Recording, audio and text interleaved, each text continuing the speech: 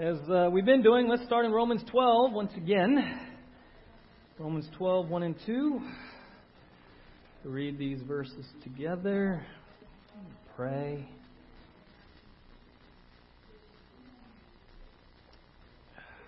Romans 12, 1 and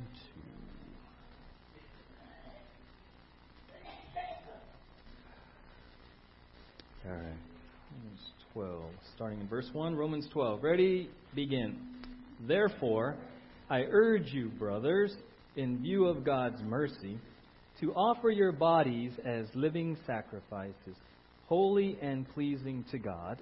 This is your spiritual act of worship. Do not conform any longer to the pattern of this world, but be transformed by the renewing of your mind. Then you will be able to test and approve what God's will is, His good, pleasing, and perfect will.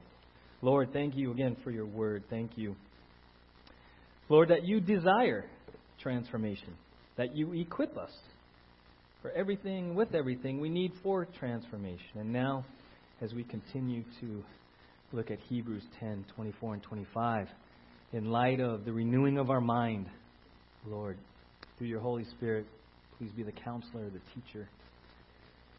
Help us to understand it, but then, Lord, help us to bring application. And through the application, the power of the Holy Spirit, in faithful obedience, the transformation will follow. So we love you, we love your word, and ask this in Jesus' name. And all God's people said, amen. All right, let's go to Hebrews. Several books to the right. 1st, 2nd Timothy, Titus, Philemon, Hebrews 10. Hebrews 10. So we've been in a series on transformation since the beginning of the year. And in the last several weeks, there's been this kind of theme that has developed as I was looking back on our notes. And really each week I'm like, Lord, where are we and where do you want us to go? And really, if you were with us a month or so ago, you know, this phrase that you've heard me say several times, it's not about me, right? So everyone turn to the person next and say, hey, it's not about me. It's not about me, right? And in your notes there, there's been this theme. And the first kind of a review, just to get us all caught up, is this idea of consumerism, right? Why do you come to church? What's your motive, right? Being a getter versus a giver. Philippians 2, 3 and 4 says, do nothing out of selfish ambition or vain conceit, but in humility consider others better than yourselves. Each of you should look not only to your own interests, but also to the interests of others, right? Powerful verse. 2 Corinthians 5, 14 and 15, you don't have to turn to this. For Christ's love compels us, because we are convinced that one died for all, and therefore all died. And He died for all, here it is, that those who live should no longer live for themselves, but for Him who died for them and was raised again. So Philippians says, hey, I'm not just to be about myself. I'm supposed to consider others. 2 Corinthians 5, 14, 15 says, hey, I'm not supposed to live for me. I'm supposed to live for Him. Right? And the challenge for this, okay, because the renewing of our minds, I shared last week, the challenge for many of us here who especially have been in the church for a long time, our challenge is to be open to correction, rebuke, scriptural teaching, that comes when we're challenged by ideas, thoughts, opinions that we've carried even as churchgoers for many years. And if you stop and say, well, Lord, is that really what Scripture says? The challenging part for us as good, moral, God-loving, God-fearing Christians is we might be off. Now, I'm not talking way off in rebellion, but I'm talking maybe like 10 degrees off. And you know, as a pilot, if you start and you want to go from point A to point B and you're just 10 degrees off, it doesn't take very long for that 10 degrees to add up. And suddenly you're way off course. Well, sometimes I have found in 20 plus years of ministry and working with believers and encouraging them, it's not that they don't love God. It's not that they don't want transformation even. It's just that there's a whole lot of Scripture and just enough of their opinion. to kind of nudge them off course just a little bit. And the challenging part is when their opinion gets challenged scripturally. Well,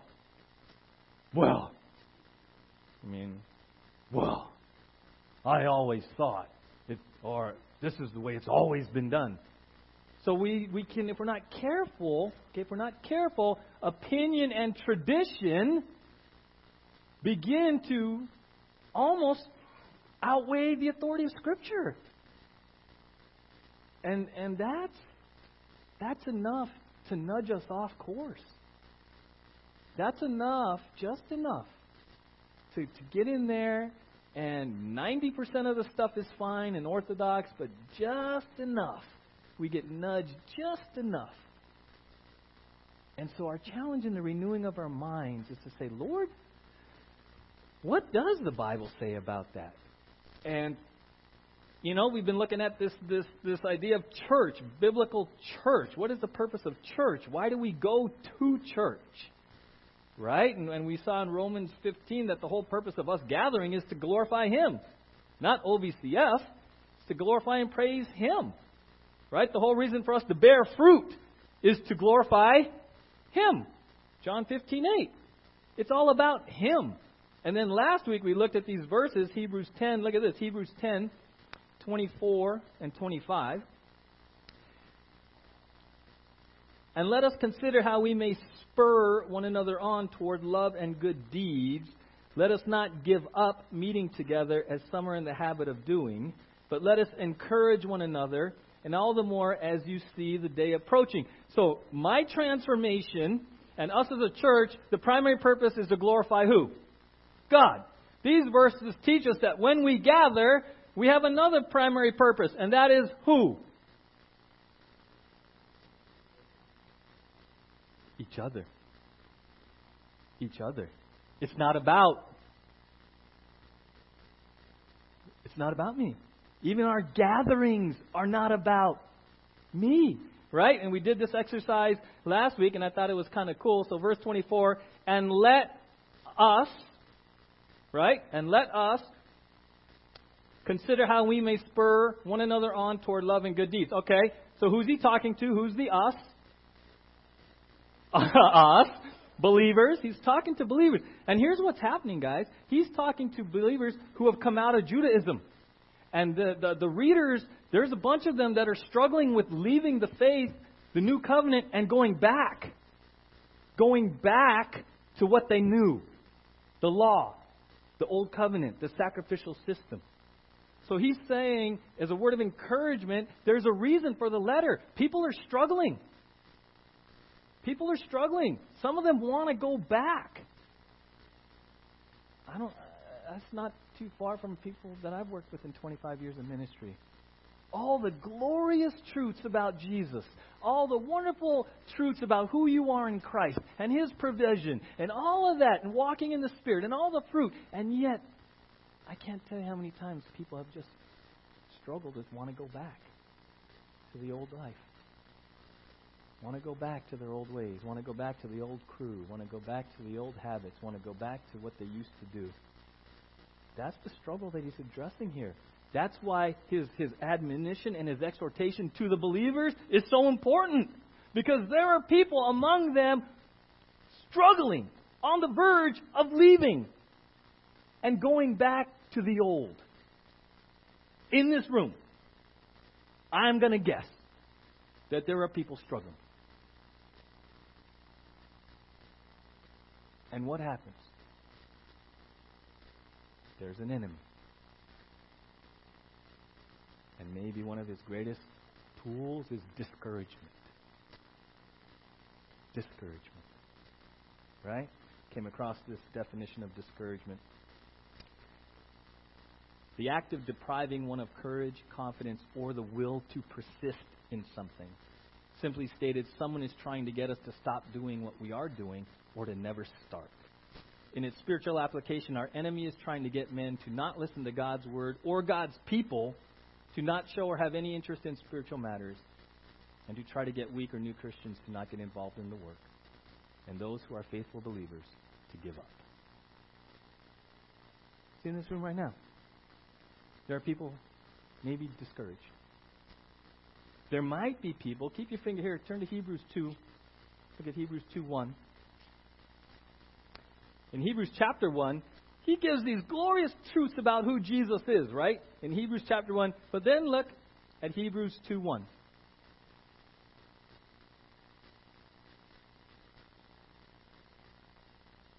We must pay more careful attention, therefore, to what we have heard, what he just said about Jesus. Pay careful attention so that we do not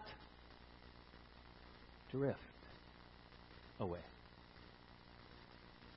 You see, as I was reading Hebrews 10:24 and 25 and what we're going to learn in the next few weeks about encouragement, why is it so profoundly important that we understand that there is a huge reason that we gather? For biblical encouragement to one another. Why? Because people are discouraged. And people drift.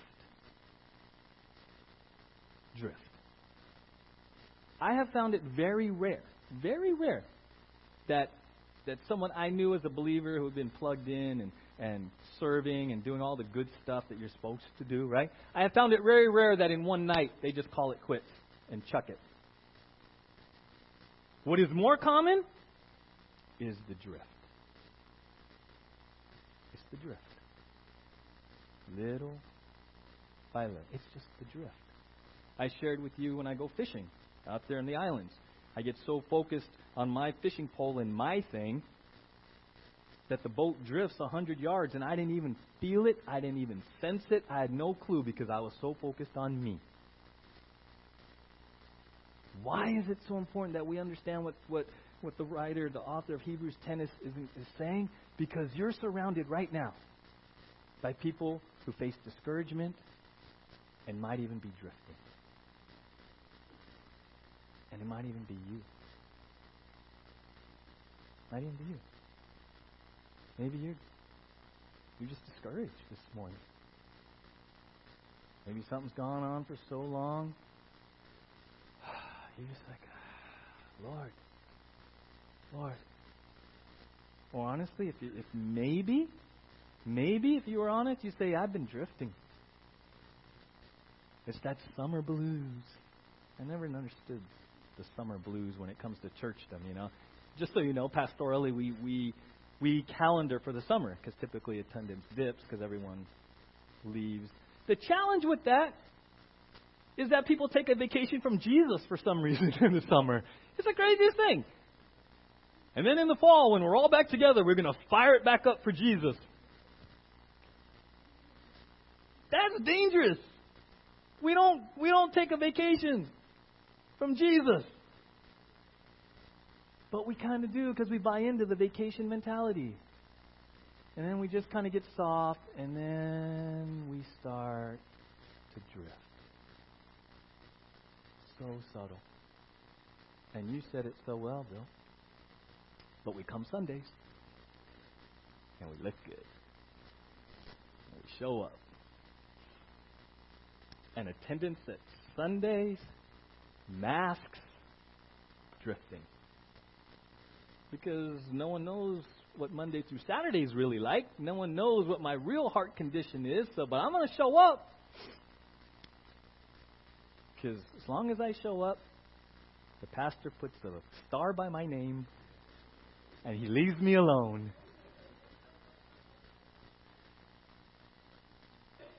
It's the drift that concerns me the most.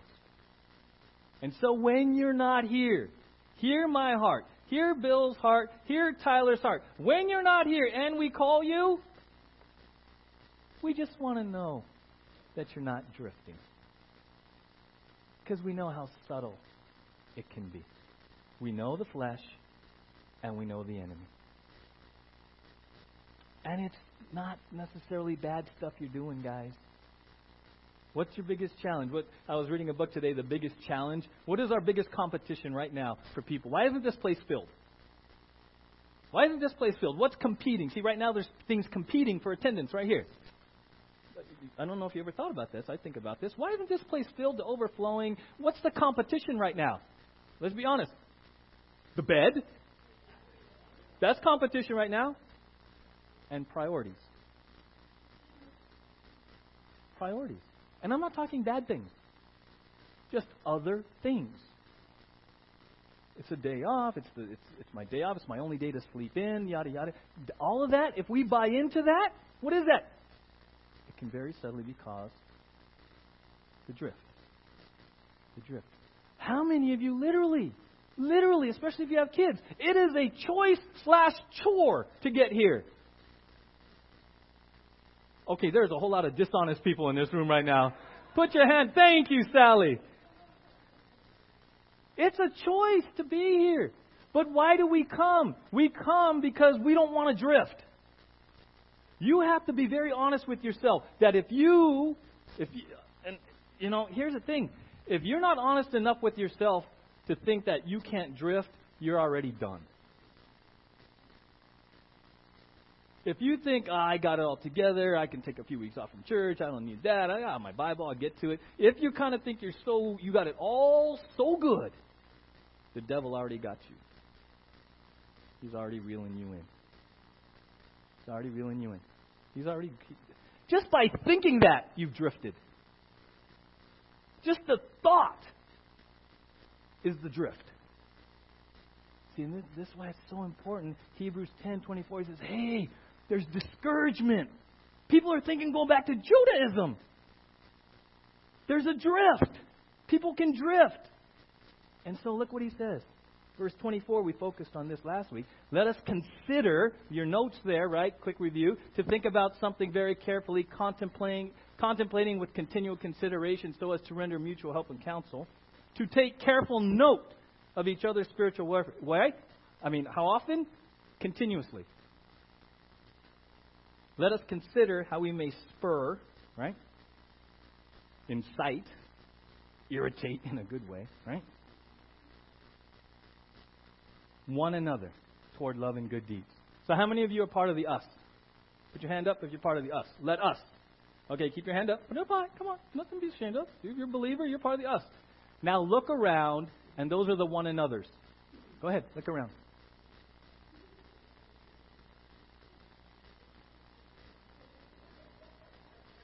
Keep them up because you got it. If you're an us, you're also a one another. So this side wave to them, and that side wave over there, right? So here's the point. The author is saying it's a we thing. It's not a pastor take care of everybody thing. Us are supposed to consider, lovingly irritate one another. Toward what? Love and good deeds, which is what? Spiritual health and well-being. And so the question was last Sunday, when was the last time you actually stopped, maybe and considered, prayed, and asked God, show me where this person is spiritually. Show me, Lord, maybe they're struggling. Maybe they're hiding something. Maybe they're drifting. When was the last time you actually stopped and took the time to consider someone else's spiritual well-being, not your own? That's what it means. And then take it one step further, because he says we're supposed to spur. When was the last time you intentionally, everyone say intentionally. When was the last time you intentionally did something to help someone else's spiritual well-being?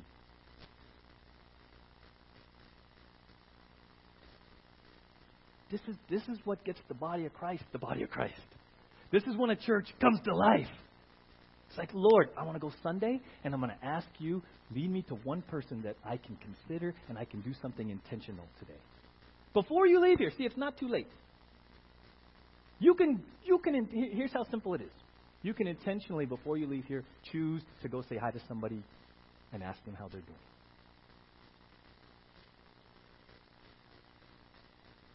That simple. Right? That's why we do meet and greet. That's why we meet and greet here is 3 minutes. Because we allow the considering and the spurring to happen. And we love it. That's an intentional decision. Most pastors go, you do what?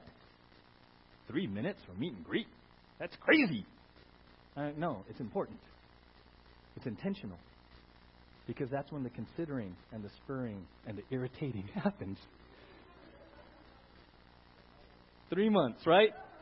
How many people were irritated by Ernie this morning? Just kidding, right? In a good way. In a good way, of course. Right? See, when we say, and then, okay, let's just go on to verse 25. He says, let us not give up meeting together as some are in the habit of doing. See the drift? He's already saying, hey, not only are they thinking about going back, they've already started. They're not gathering anymore. And that word not meeting, it doesn't just mean, oh, they're not here. Look at the definition. To separate connection with another, neglect, abandon. The word picture is to desert. To leave destitute or in distress when you should be helping. What? You see, and we said this last week, and Bill gave a great word. When you're not here, the church suffers. Because you're not here to encourage and consider and spur someone else on. That's why you're important. Your absence is needed for the edification and building up of the body of Christ. Amen? It is so much more than a roll call sheet. It is so much more than hearing another sermon or hearing more good music. When you come because you are part of the family of God, the body of Christ, and somebody or somebody's here needs you. Amen? They need you. Well, they don't even know me. They don't need to know you. And you don't need to know them. But you can consider them. You can pray for them. You can welcome them. You can somehow communicate, you're valuable. You're valuable. Let us not, right? Let us not give up meeting together as some are in the habit of doing, but let us encourage one another. And all the more as you see the day approaching. So, obviously, if we're going to call to encourage, consider, spur, in order to do all that, what do we have to do? Be together. You have to be together to encourage one another. See, this is that whole renewing of the mind, guys. I've been challenged with this, church going since I was this big. Suddenly, I'm reading these in a whole new way along with you. Oh my gosh. This has challenged me pastorally. So, Lord, what's my role on a Sunday? Because pastors are taught that it's all pastor heavy. And the whole Sunday revolves around you and the worship team. And they all come ultimately to hear the message. What I do up here is simply a part of what God does in the whole gathering. Amen? But there is a we component to every time we gather. I hope you see that. Whether it's Wednesday, whether it's a women's Bible study, whether it's men's Delta group, there is a we component where everybody is responsible for everybody else. That's just part of the deal. It's called the family of God. It's called the body of Christ. We are called to encourage. Now, the challenging part is, what does this word encourage even mean? Because there's a lot of this, oh, does that just mean say hi? Hello. Hi, hello. Are you encouraging? Hello. Is that just encouraging? Might be part of it. Is it giving compliments? Is that how you encourage one another? Hey, Scott, nice tie. Bill, nice. Right? Is that what it is? We encourage one another. Hey, nice haircut. I was encouraging. Might be part of it. No. Look in your notes there.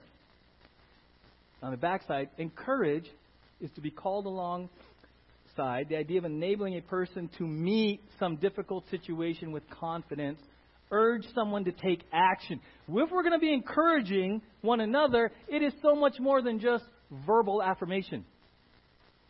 It is an engagement in their life. Ultimately, an engagement and encouragement and affirmation and exhortation for them to keep walking with Jesus. Right? It's present tense. It's interesting, the word for encourage is also related to the word for Holy Spirit. The Holy Spirit comes alongside, John 14. We're to come alongside other believers. Very similar word. Look at, I put there the various uses of parakaleo, the word encourage. It's also translated urge, plead, exhort, comfort, or console. That's what we're supposed to be doing with one another, guys. It's a lot more than, hey, how you doing? Good.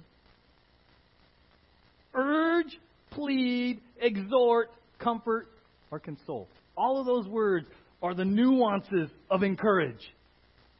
Woo! That's what the body of Christ is supposed to be doing when we gather together. And that's what we're supposed to be doing what? Daily. Daily. All of those things. I had a friend, many of you met him, Chaz. He's a senior pastor in Colorado. He's part of our accountability board.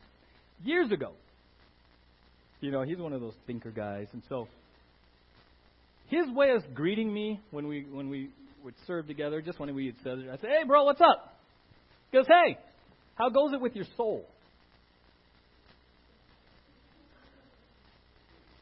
I said, hey, Chaz, what's up, bro? How things going? He said, hey, brother, how goes it with your soul?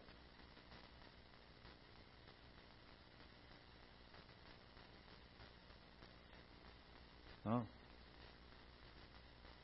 When was the last time you asked someone, how goes it with your soul? How you doing with your walk with Jesus? How you doing spiritually?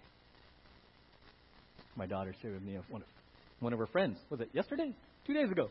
Asked her, hey, Shiloh, how are you doing physically, emotionally, mentally, and spiritually?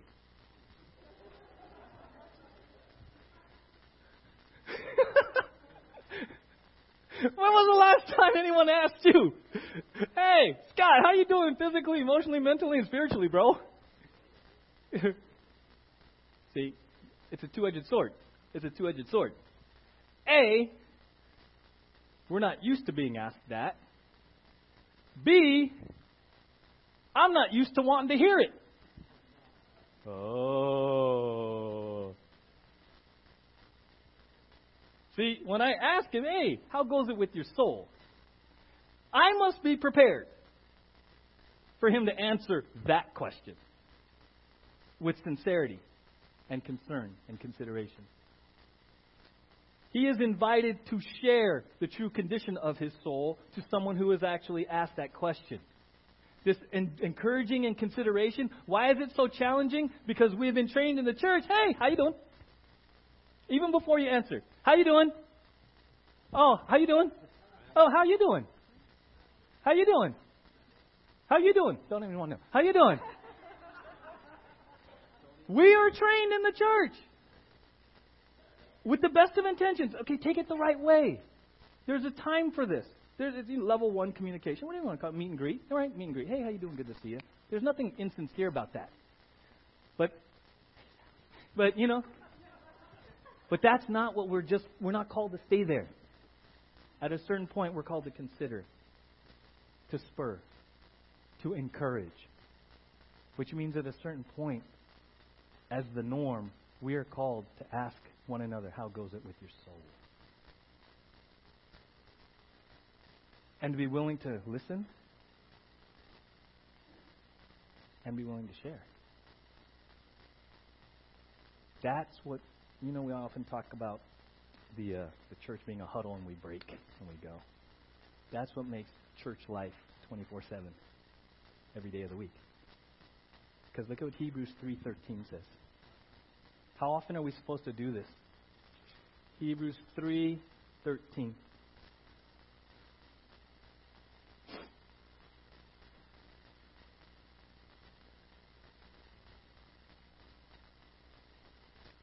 Let's start in verse 12.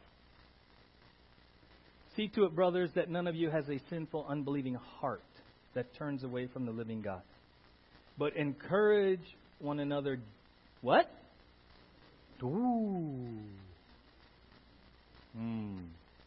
Encourage one another daily, as long as it is called today, so that none of you may be hardened by sin's deceitfulness. Wow. We are to encourage, implore, exhort, plead, urge with one another daily. Look what it says there. So that none of you may be hardened by sin's deceitfulness. Hardened by sin's deceitfulness. You see, it's not about, hey, where were you Sunday? We missed you. Sure, we did.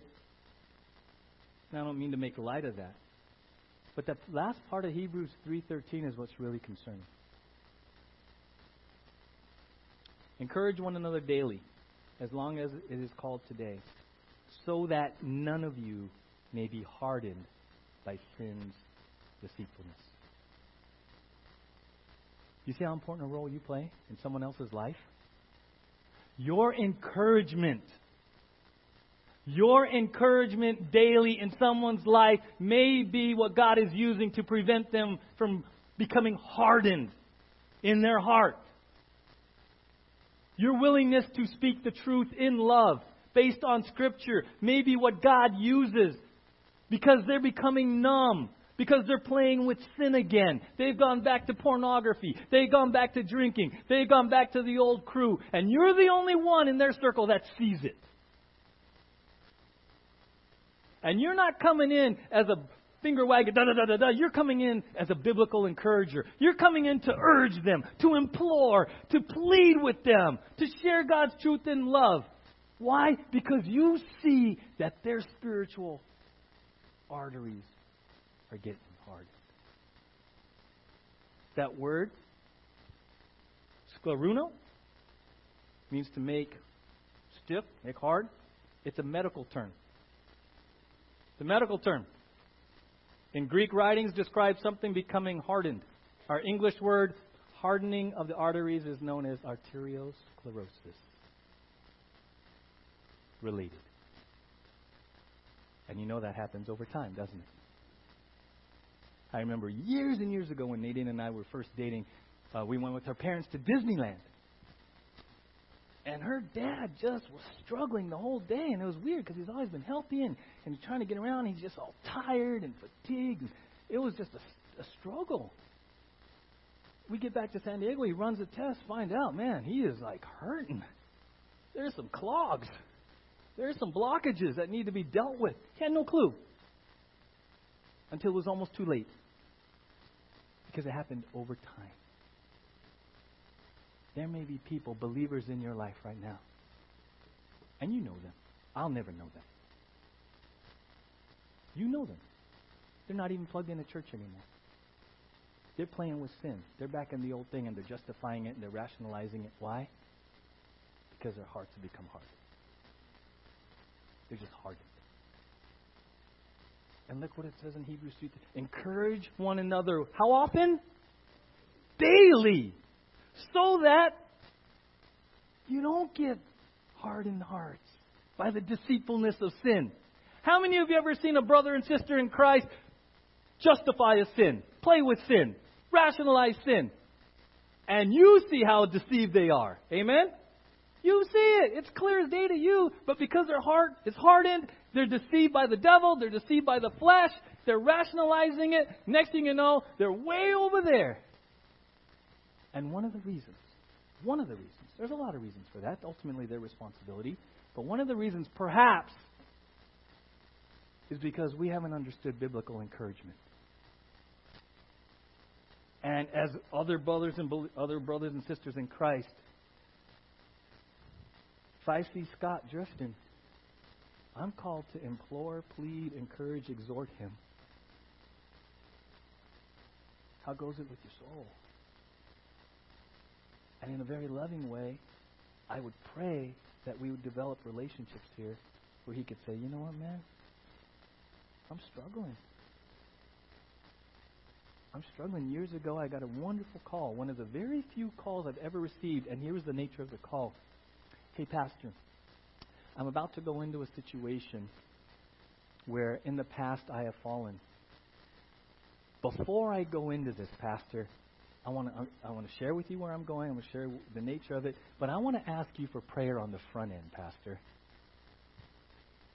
See, here's someone who knew himself and opened himself on the front end. Typically, we get the calls after the fall. Oh, I did it again. Can you help me? I went back and I just gave in to temptation. Oh, will God forgive me? That's the bulk of the calls we get. What was so refreshing about this call was there was a guy who knew himself, knew his past, knew the deceitfulness of sin, and asked for encouragement, was open to biblical encouragement. And that wasn't just me as a pastor. He was coming to me as a brother. And is it risky? Oh, yeah. But we're called to be the body of Christ. And so I encourage you, in the renewing of your mind, in transformation, you got to find people within the body of Christ that you trust, that trust you, and begin to go to that next level of how goes it with your soul? How you really doing? Now, you may not be able to do that on a Sunday. I understand that. But I also want to give you permission. If you show up here and you need prayer, that is why we're here. You know, I pray. I look forward to the day, Lord willing in His timing, when maybe we have our own place and we don't have to clean up and hurry up out of here. So if someone has a pressing spiritual need and concern, we can just sit down and pray and encourage one another for as long as it takes. Because I believe with all my heart when we gather through the worship and through the preaching of His Word that God moves in people's lives. And I look forward to the day when again, Lord willing, we have our own place and we can encourage one another without a time constraint. And we have a place, a facility of our own where the body of Christ is known. Hey, you go there. They encourage one another. They encourage one another. It was interesting. I came across a story of the writer of, that hymn, Come Thou Fount of Every Blessing? Right? People think, the writers of hymns, they must have been like eagles, never had a problem. The story of the author of Come Thou Fount of Every Blessing, he wrote that, and then through spiritual neglect, he drifted. And he started just to wandered away from the Lord, wandered just doing his own thing. One day he came across a lady who happened to be reading his hymn. And he confessed he had written that. And she ministered to him. Called him back to fellowship, and he did. This lady reading his hymn called him back through encouragement to fellowship with the Lord. You never know who you're talking to because we do it so good. Right, Ernie? Right? Right? We look sharp. But there are people all around you, discouraged, drifting. And God calls you and me to encourage one another, consider one another, spur one another on to love and good deeds. It's not about me. The glorious privilege we have is to be used by God to bring someone back from drifting. Amen? I love your stories. Hey, I ran into so-and-so, invited them to church. They started coming again. What did you do? You gathered someone who was drifting. Because God in His divine appointment said, you two go to Vaughn's together. A chance meeting at Vaughn's got someone back to church. Nah, that wasn't chance. That was you being attuned to the Holy Spirit and being open to God, encouraging through you someone to stop drifting. And you're surrounded by people who maybe are hardened to church or to God or whatever. Maybe God wants to use you to encourage them to come back to Him. To come back to Him. Let's close with 1 Thessalonians 5. 1 Thessalonians 5:11.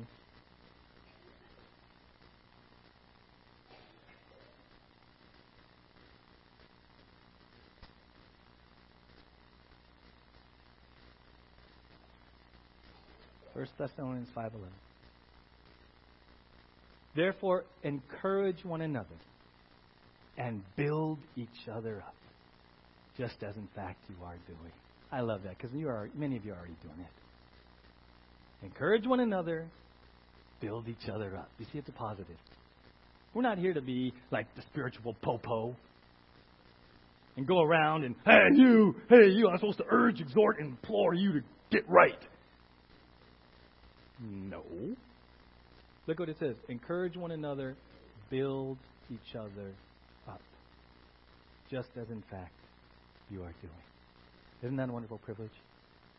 Build each other up. Build each other up. Through what? Encouragement. Encouragement. I was studying this, you come across all kinds of different things. And it was interesting because this whole build each other up, encouragement, getting into all these other life. I came across all these people talking about geese. And the question is, why do geese honk? Right? You see geese, they fly in that flying V formation, right? Right? They do that because of the drafting, the aerodynamics. They say it can go, that flock in the V formation can go up to 70% further together. Kind of a cool little family. Geese are very family-oriented, right? Why do they honk? Right? All kinds of theories out there. You got to be careful with this as you search the web. But what I have found, honking is communication. It's about identifying. Families have their own honk. So you can have a big V with different families in there. So sometimes they're honking to identify who the family members are. Sometimes they're honking. It's like, hey, dude, I'm right behind you. It's location. Right? But it's communication. It's letting you know I'm there. It's honking. You know what's kind of cool, too? I mean, it's kind of cool. They say when in that V formation, if one of the geese gets injured or can no longer stay with them, 2 or more will go with the one that's wounded. They won't leave them alone until he either gets healed or can't, then they catch up. I love those pictures. So in this flying V, called the body of Christ, are you honking? Honk! I'm here! Honk! So why the title is Honk if you love Jesus? Honk! Right? Show up next Sunday, sneak up behind someone and go, honk! Just scare them. I'm here. I'm here because we're the family of God. I'm here. Honk! I'm here. If you need me, if you get wounded and you can't stay and you got to, I'm going with you. Let's go. Till you're ready. You ready to go? Okay, let's flap. Let's catch up. Honk. We're the family of God. Sometimes it's also for communication when there's danger. Predators around. Honk! They say the honks change when there's the enemy. Sometimes you honk because you're trying to warn someone that they're drifting. Sometimes you honk because their heart's hardened and you're just lovingly honking them. Right? So this morning, when we gather, let's encourage one another. Let's consider one another so that we build each other up, right? Let's get into flying V, called the church, and honk. Honk because we're here. Honk because I got your back. Honk because if you're injured, I'm going with you. Honk because there's danger. Let's do this together because we're the body of Christ, the family of God. Amen? Let's pray together. Lord, thank you. Thank you that we are the family of God. And you have placed each one of us as a necessary part of it. We are to consider one another. We are to build up. We're to have our antenna up for those who are drifting. We're to have our antenna up for those who are discouraged. We are to have our antenna up for those who maybe are getting hardened hearts. And then we're to engage. We're to encourage, implore, exhort, urge, plead, even comfort and console. Oh, what an incredible privilege we have to be a part of your work in each other's lives. And we know that that's all possible because of what you did, Jesus, our great comforter. And so, Lord, as we prepare for communion, once again it goes back to the cross. Once again we're reminded of your words of encouragement and comfort. And so we'll come forward this morning, and as you do, use it as a time of real prayerful consideration of those who are even in line, in front of you, behind you, side, next to you. Pray for them. Pray for them because you are an important part of their spiritual well-being. Because you are a part of the family of God. So Jesus, we give you this time of communion. We come forward. We'll take the cups. You can take communion as you would like when you get back to your seats. And just use this as a time of reflection, a time of remembrance of Christ, but also a time to allow God to speak to you about those, maybe one person, that needs your encouragement this day. One person that needs your biblical encouragement this day. Amen.